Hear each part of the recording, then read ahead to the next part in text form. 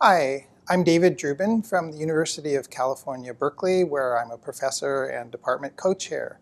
In this second talk, I'd like to talk about how actin assembly forces are harnessed for endocytic trafficking in budding yeast. So this is a micrograph of the actin cytoskeleton of budding yeast. Budding yeast have a mother cell and a daughter cell that grows upon the mother cell, and this particular budding yeast cell has been stained with rhodamine phalloidin to reveal its actin structures. And so there are two filamentous actin structures that are present in an interphase budding yeast cell. There are these actin cables, which act as tracks to transport many organelles and other materials from the mother cell to the daughter cell. And then there are these actin patches. And we now know that these actin patches are sites of clathrin-mediated endocytosis. But I want to tell you today about the studies that revealed the function of these cortical patches and then how we've used budding yeast to work out some new principles governing the behavior and function of clathrin-mediated endocytosis.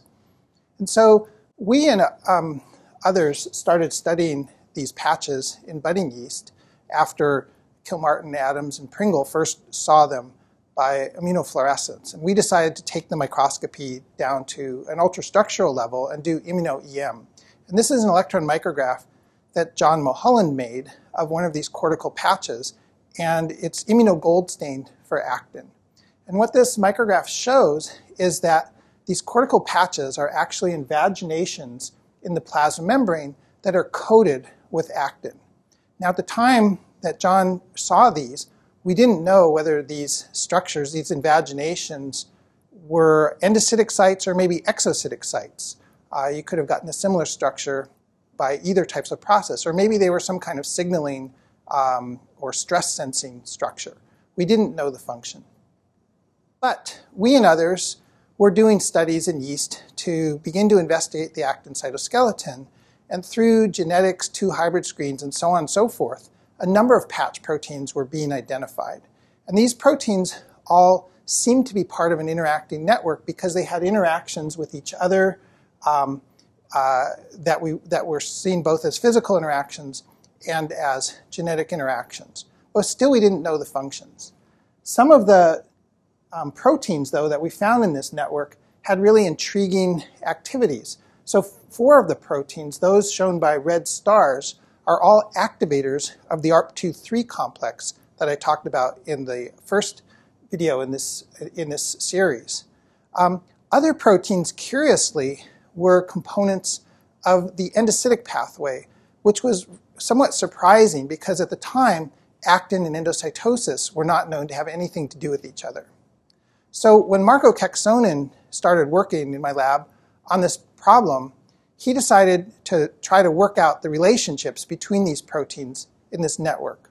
And so what he did is he did 2-color imaging, tagging different components in this network with either green fluorescent protein or red fluorescent protein and making movies.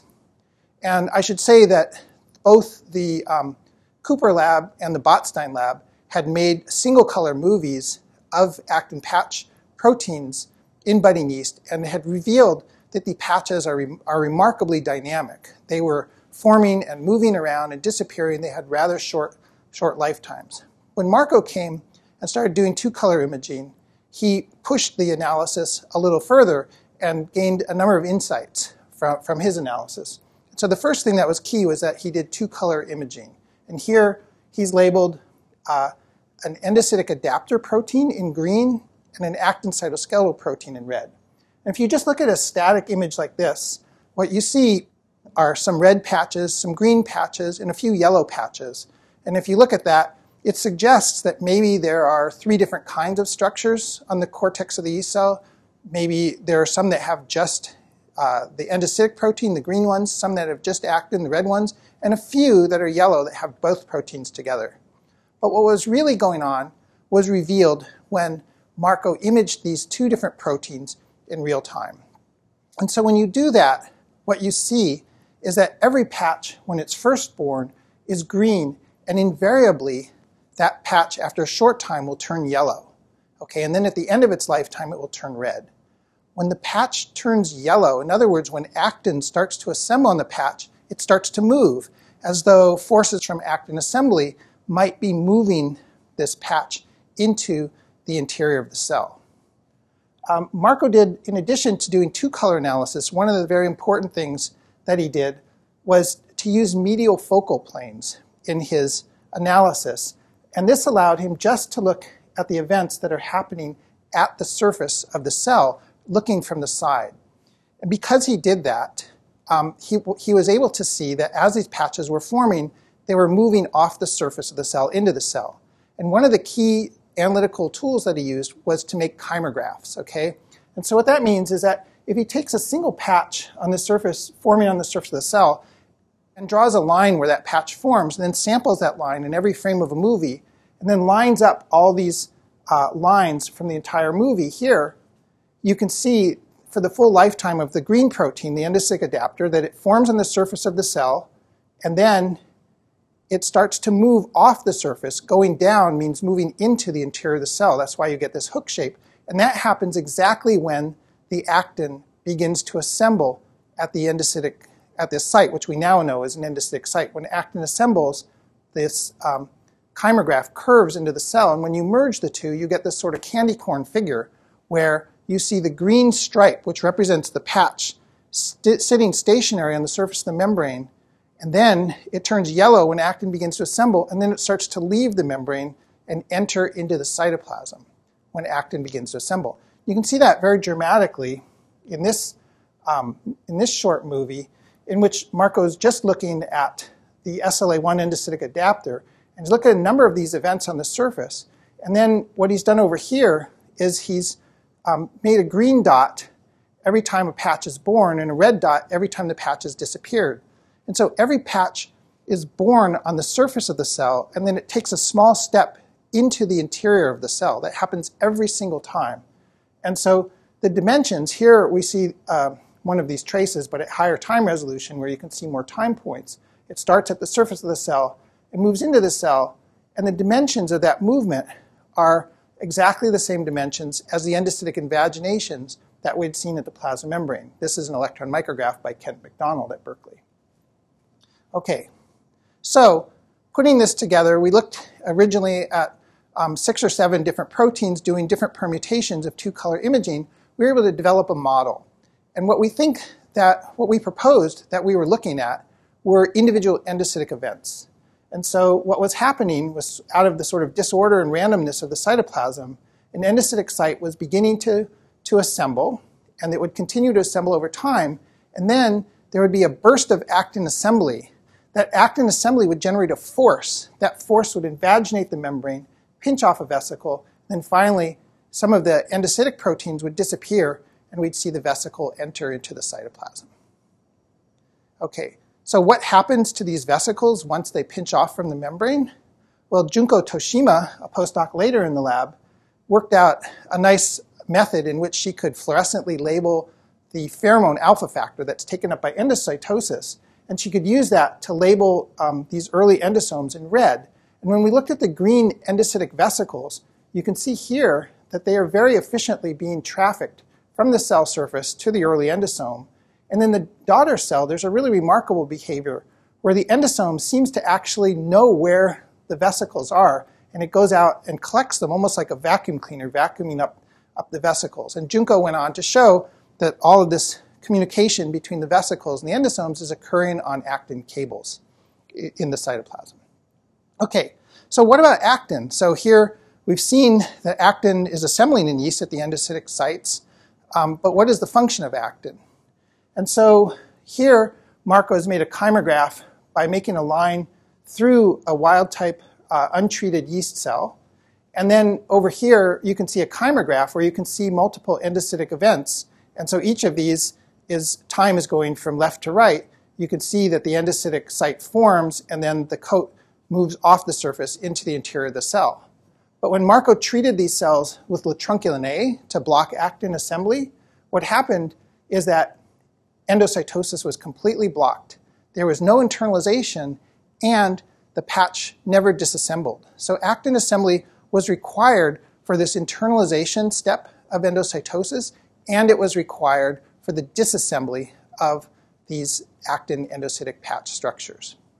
So this left us with the view then that what's happening is that as an endocytic site's forming, there are proteins that accumulate that can nucleate the assembly of actin filaments, and then some of the actin filaments attach themselves to the coat.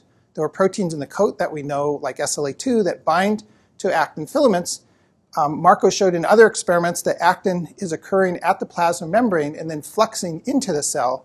And so what we proposed is that assembly forces are driving the vesicle into the cell by pulling off an invagination. And there's also a role, an essential role for a so-called type 1 unconventional myosin in this process. Okay, so further analysis, one thing that Marco noticed is that when he looked at different proteins that were tagged with GFP, different cortical patch proteins that were all connected in the same pathway, he could find different classes of behaviors. So some proteins, like this protein called LAS17, which happens to be the yeast wasp, the protein that activates the ARP2/3 complex, it appeared and disappeared on the surface of the cell but never moved off the surface. This endocytic coat protein assembled on the surface of the cell, and then it moved a short distance into the cell before it disassembled. That's shown here in this trace. And then finally, when you tag a marker for actin, it appears on the surface of the cell, and then it moves a great distance into the cytoplasm when it assembles. And so by looking subsequently at lots of papers, at lots of proteins, we could find a number of different classes of behaviors. So there were some proteins that never moved off the surface. Some came to the surface and moved a short way into the cell and disappeared. Some came assembled on the surface and moved very rapidly into the cell and then disappeared. And others moved a long distance into the cell. And then when you looked at what proteins had these behaviors, it was clear that there was sort of a modular design to the endocytic pathway where the proteins that arrived on the surface of the cell and then moved slowly into the cell were the proteins that made up the coat of the endocytic vesicle. The proteins that stayed on the surface of the cell and never moved in were the proteins that nucleated actin assembly and that generated forces on actin. The proteins that arrived late in the pathway, right when the vesicle was starting to internalize, when the invagination was forming, were proteins, so-called bar proteins, I'll come back to, which bind to curved membranes. We think they were attracted by the curvature of the membrane that formed as it invaginated. And finally, the actin proteins ride with the vesicle deeply into the cytoplasm.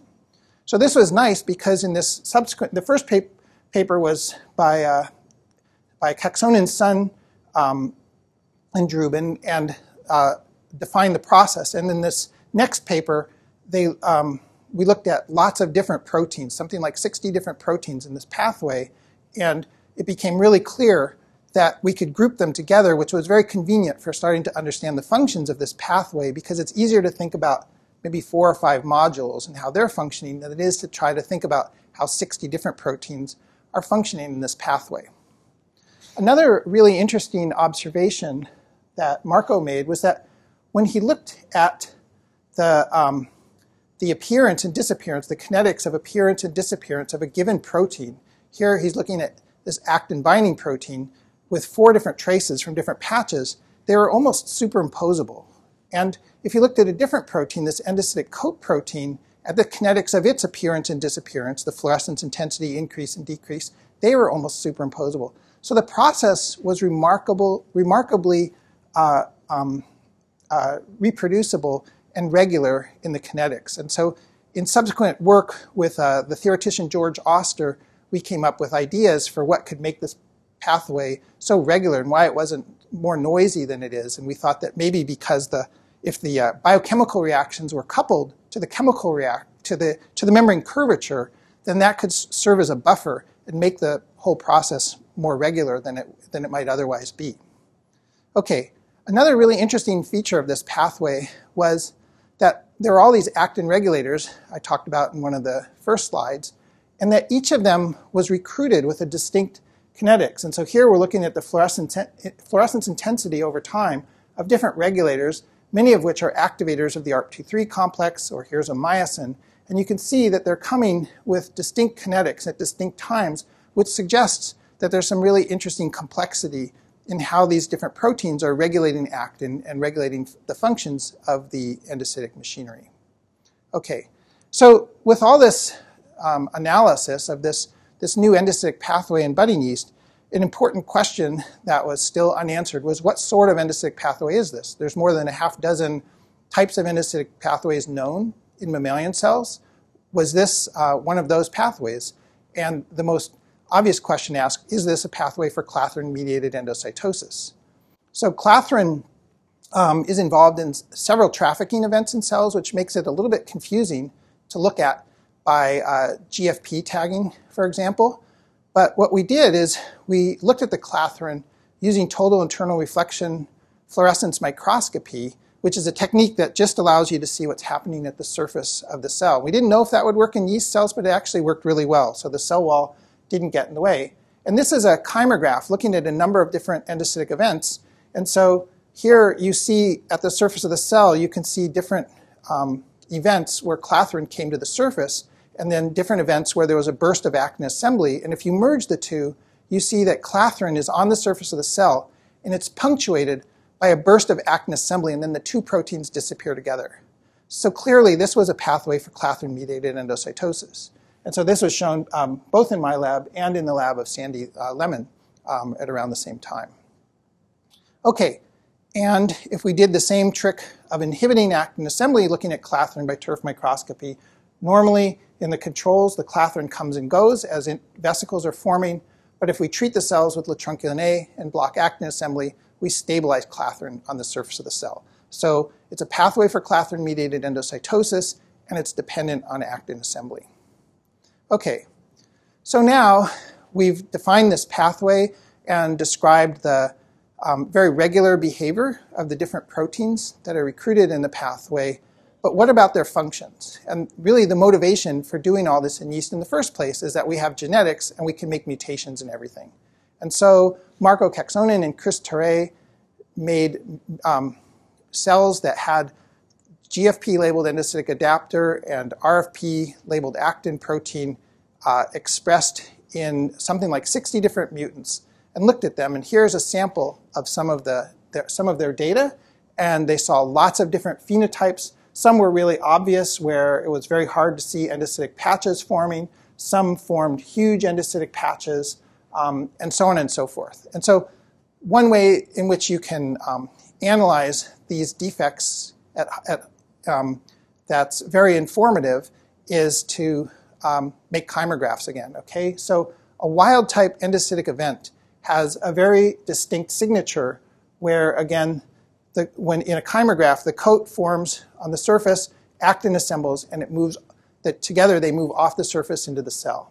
If you start to look in mutants and make kymographs, you can start to learn a lot about what the proteins that you've mutated are doing. So, for example, there are a number of proteins that when we mutated them, they altered the internalization of the coat complex. So if we mutated a protein called capping protein, the whole complex moved very slowly into the cell. If we mutated the fibrin gene, SAC6, it was really interesting. The endocytic site would form. There'd still be a burst of actin assembly, but then there's no internalization. So actin assembles normally, but fibrin is a crosslinker that crosslinks the network together. Without that crosslinking, there's no endocytic internalization.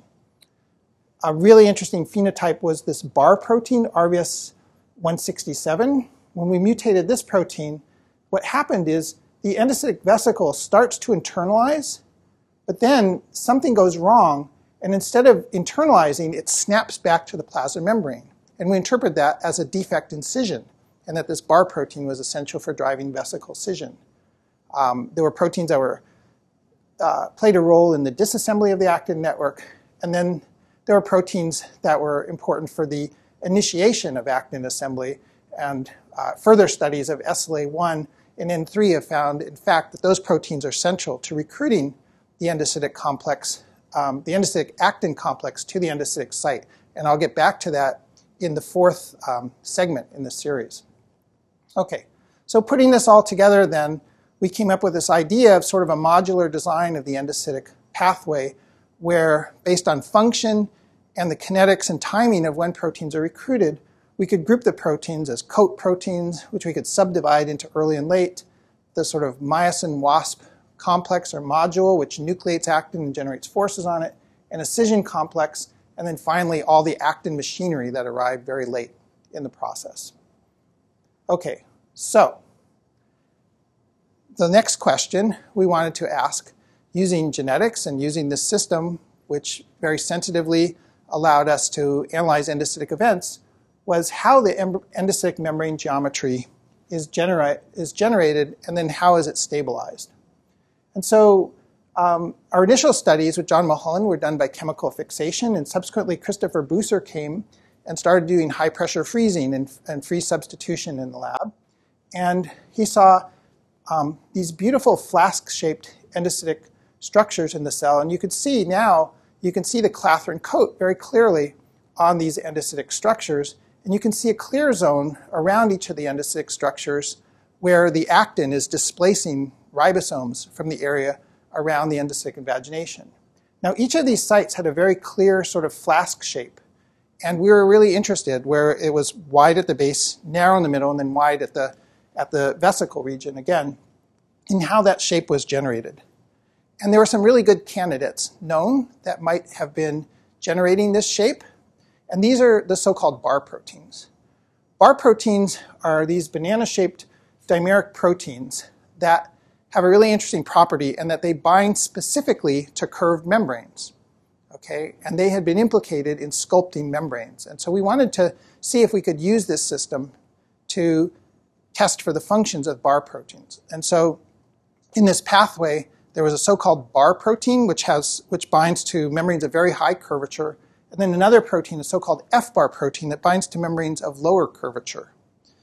And so what Takuma Kishimoto did is to tag the F-bar protein called BZZ1 and the bar protein called RVS167 together with RFP and GFP in the same cell. And what he found was really interesting. The F-bar protein arrived first in this kymograph, and it never moved off the surface into the cell. This is a protein that binds to membranes of low curvature, and then the bar protein, which binds to proteins of high curvature, binds to membranes of high curvature, comes later and leaves the membrane almost immediately when it arrives and goes into the cell. And from this, what we proposed is that the F-bar protein, which binds curved membranes of low curvature, is shown in yellow here, that this generates a base for the assembly of an endocytic site. And then when actin assembles and starts to pull the membrane into the cell, this generates this tubule that then is a binding site for these bar proteins, which can then come and squeeze down the membrane. And so we could test these ideas by making mutants. And so Takuma worked together with Christopher Buser, the electron microscopist, and did really careful quantitative electron microscopy of cells expressing the just wild-type cells that were mutant in the bar protein. Interestingly, those proteins had really wide invaginations. When we looked at mutants that were mutant in the F-bar protein, we found that the base of the endocytic invagination was wider. And when we made a double mutant lacking both, we got invaginations that had wide bases and wide tubules. And so from this, we concluded that as the burst of actin assembly occurs, it starts first there's a base that's built out of this F-bar protein, BZZ1. The actin starts to assemble. It pulls in an invagination. This curvature creates binding sites for the bar proteins. As the bar proteins bind and polymerize, they pinch down the membrane into a narrow tubule and mediate fission. Remember I told you when we deleted the gene for the bar protein, fission often failed and the site snapped back to the membrane surface. And this model is consistent with the phenotypes we saw in these different mutants. Okay, so one issue that was often raised in the early days of our studies of yeast endocytosis and clathrin-mediated endocytosis was whether what was being studied in yeast was relevant to what happens in mammalian cells. And one of the main reasons for questioning the relevance was that in yeast, the endocytic invaginations have this sort of long tubular or flask-like shape, whereas in mammalian cells, invaginations, the endocytic sites generally were spherical, okay? But it's kind of puzzling, whether to think about why these two processes would be dissimilar, because most of the proteins are conserved from yeast to humans. And in fact, in a paper from Pietro Di Camilli's lab, Ferguson et al., they showed that if they removed the protein dynamin, which is a GTPase that pinches off vesicles, structures form in mammalian cells that are long tubules coated with bar proteins and actin that look very much like the structures that we see in yeast. And so I think this is evidence that the underlying machinery responsible for endocytosis in yeast and in mammalian cells really is the same, and it's working under the same sort of principles. Okay, one last interesting observation that was made during these studies had to do with what happened when that F-bar protein was removed. Remember, the F-bar protein, the BZZ1, assembles at the base of the endocytic site, and we think makes a platform on which actin assembles to generate the forces to invaginate the membrane. What Takuma noticed is that when he deleted the F-bar protein, BZZ1, that the proteins at the base of the invagination started to move when actin assembled.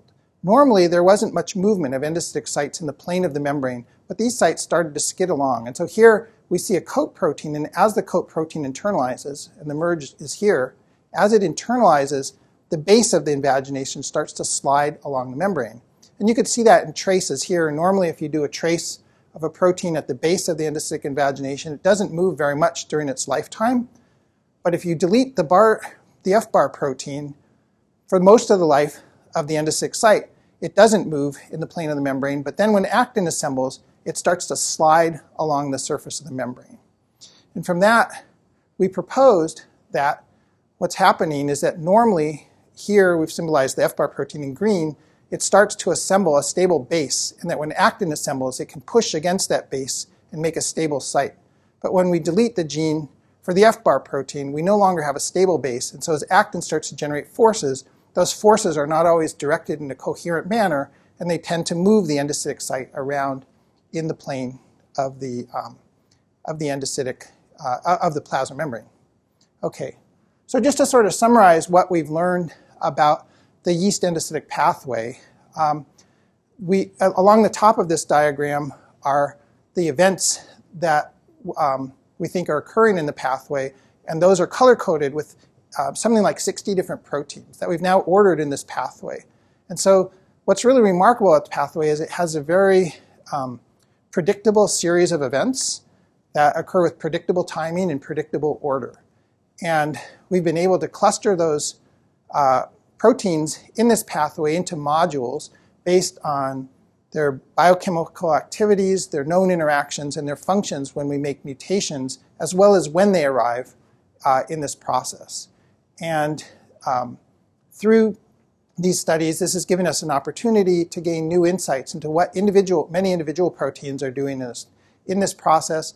We know that actin is important for internalizing the membrane.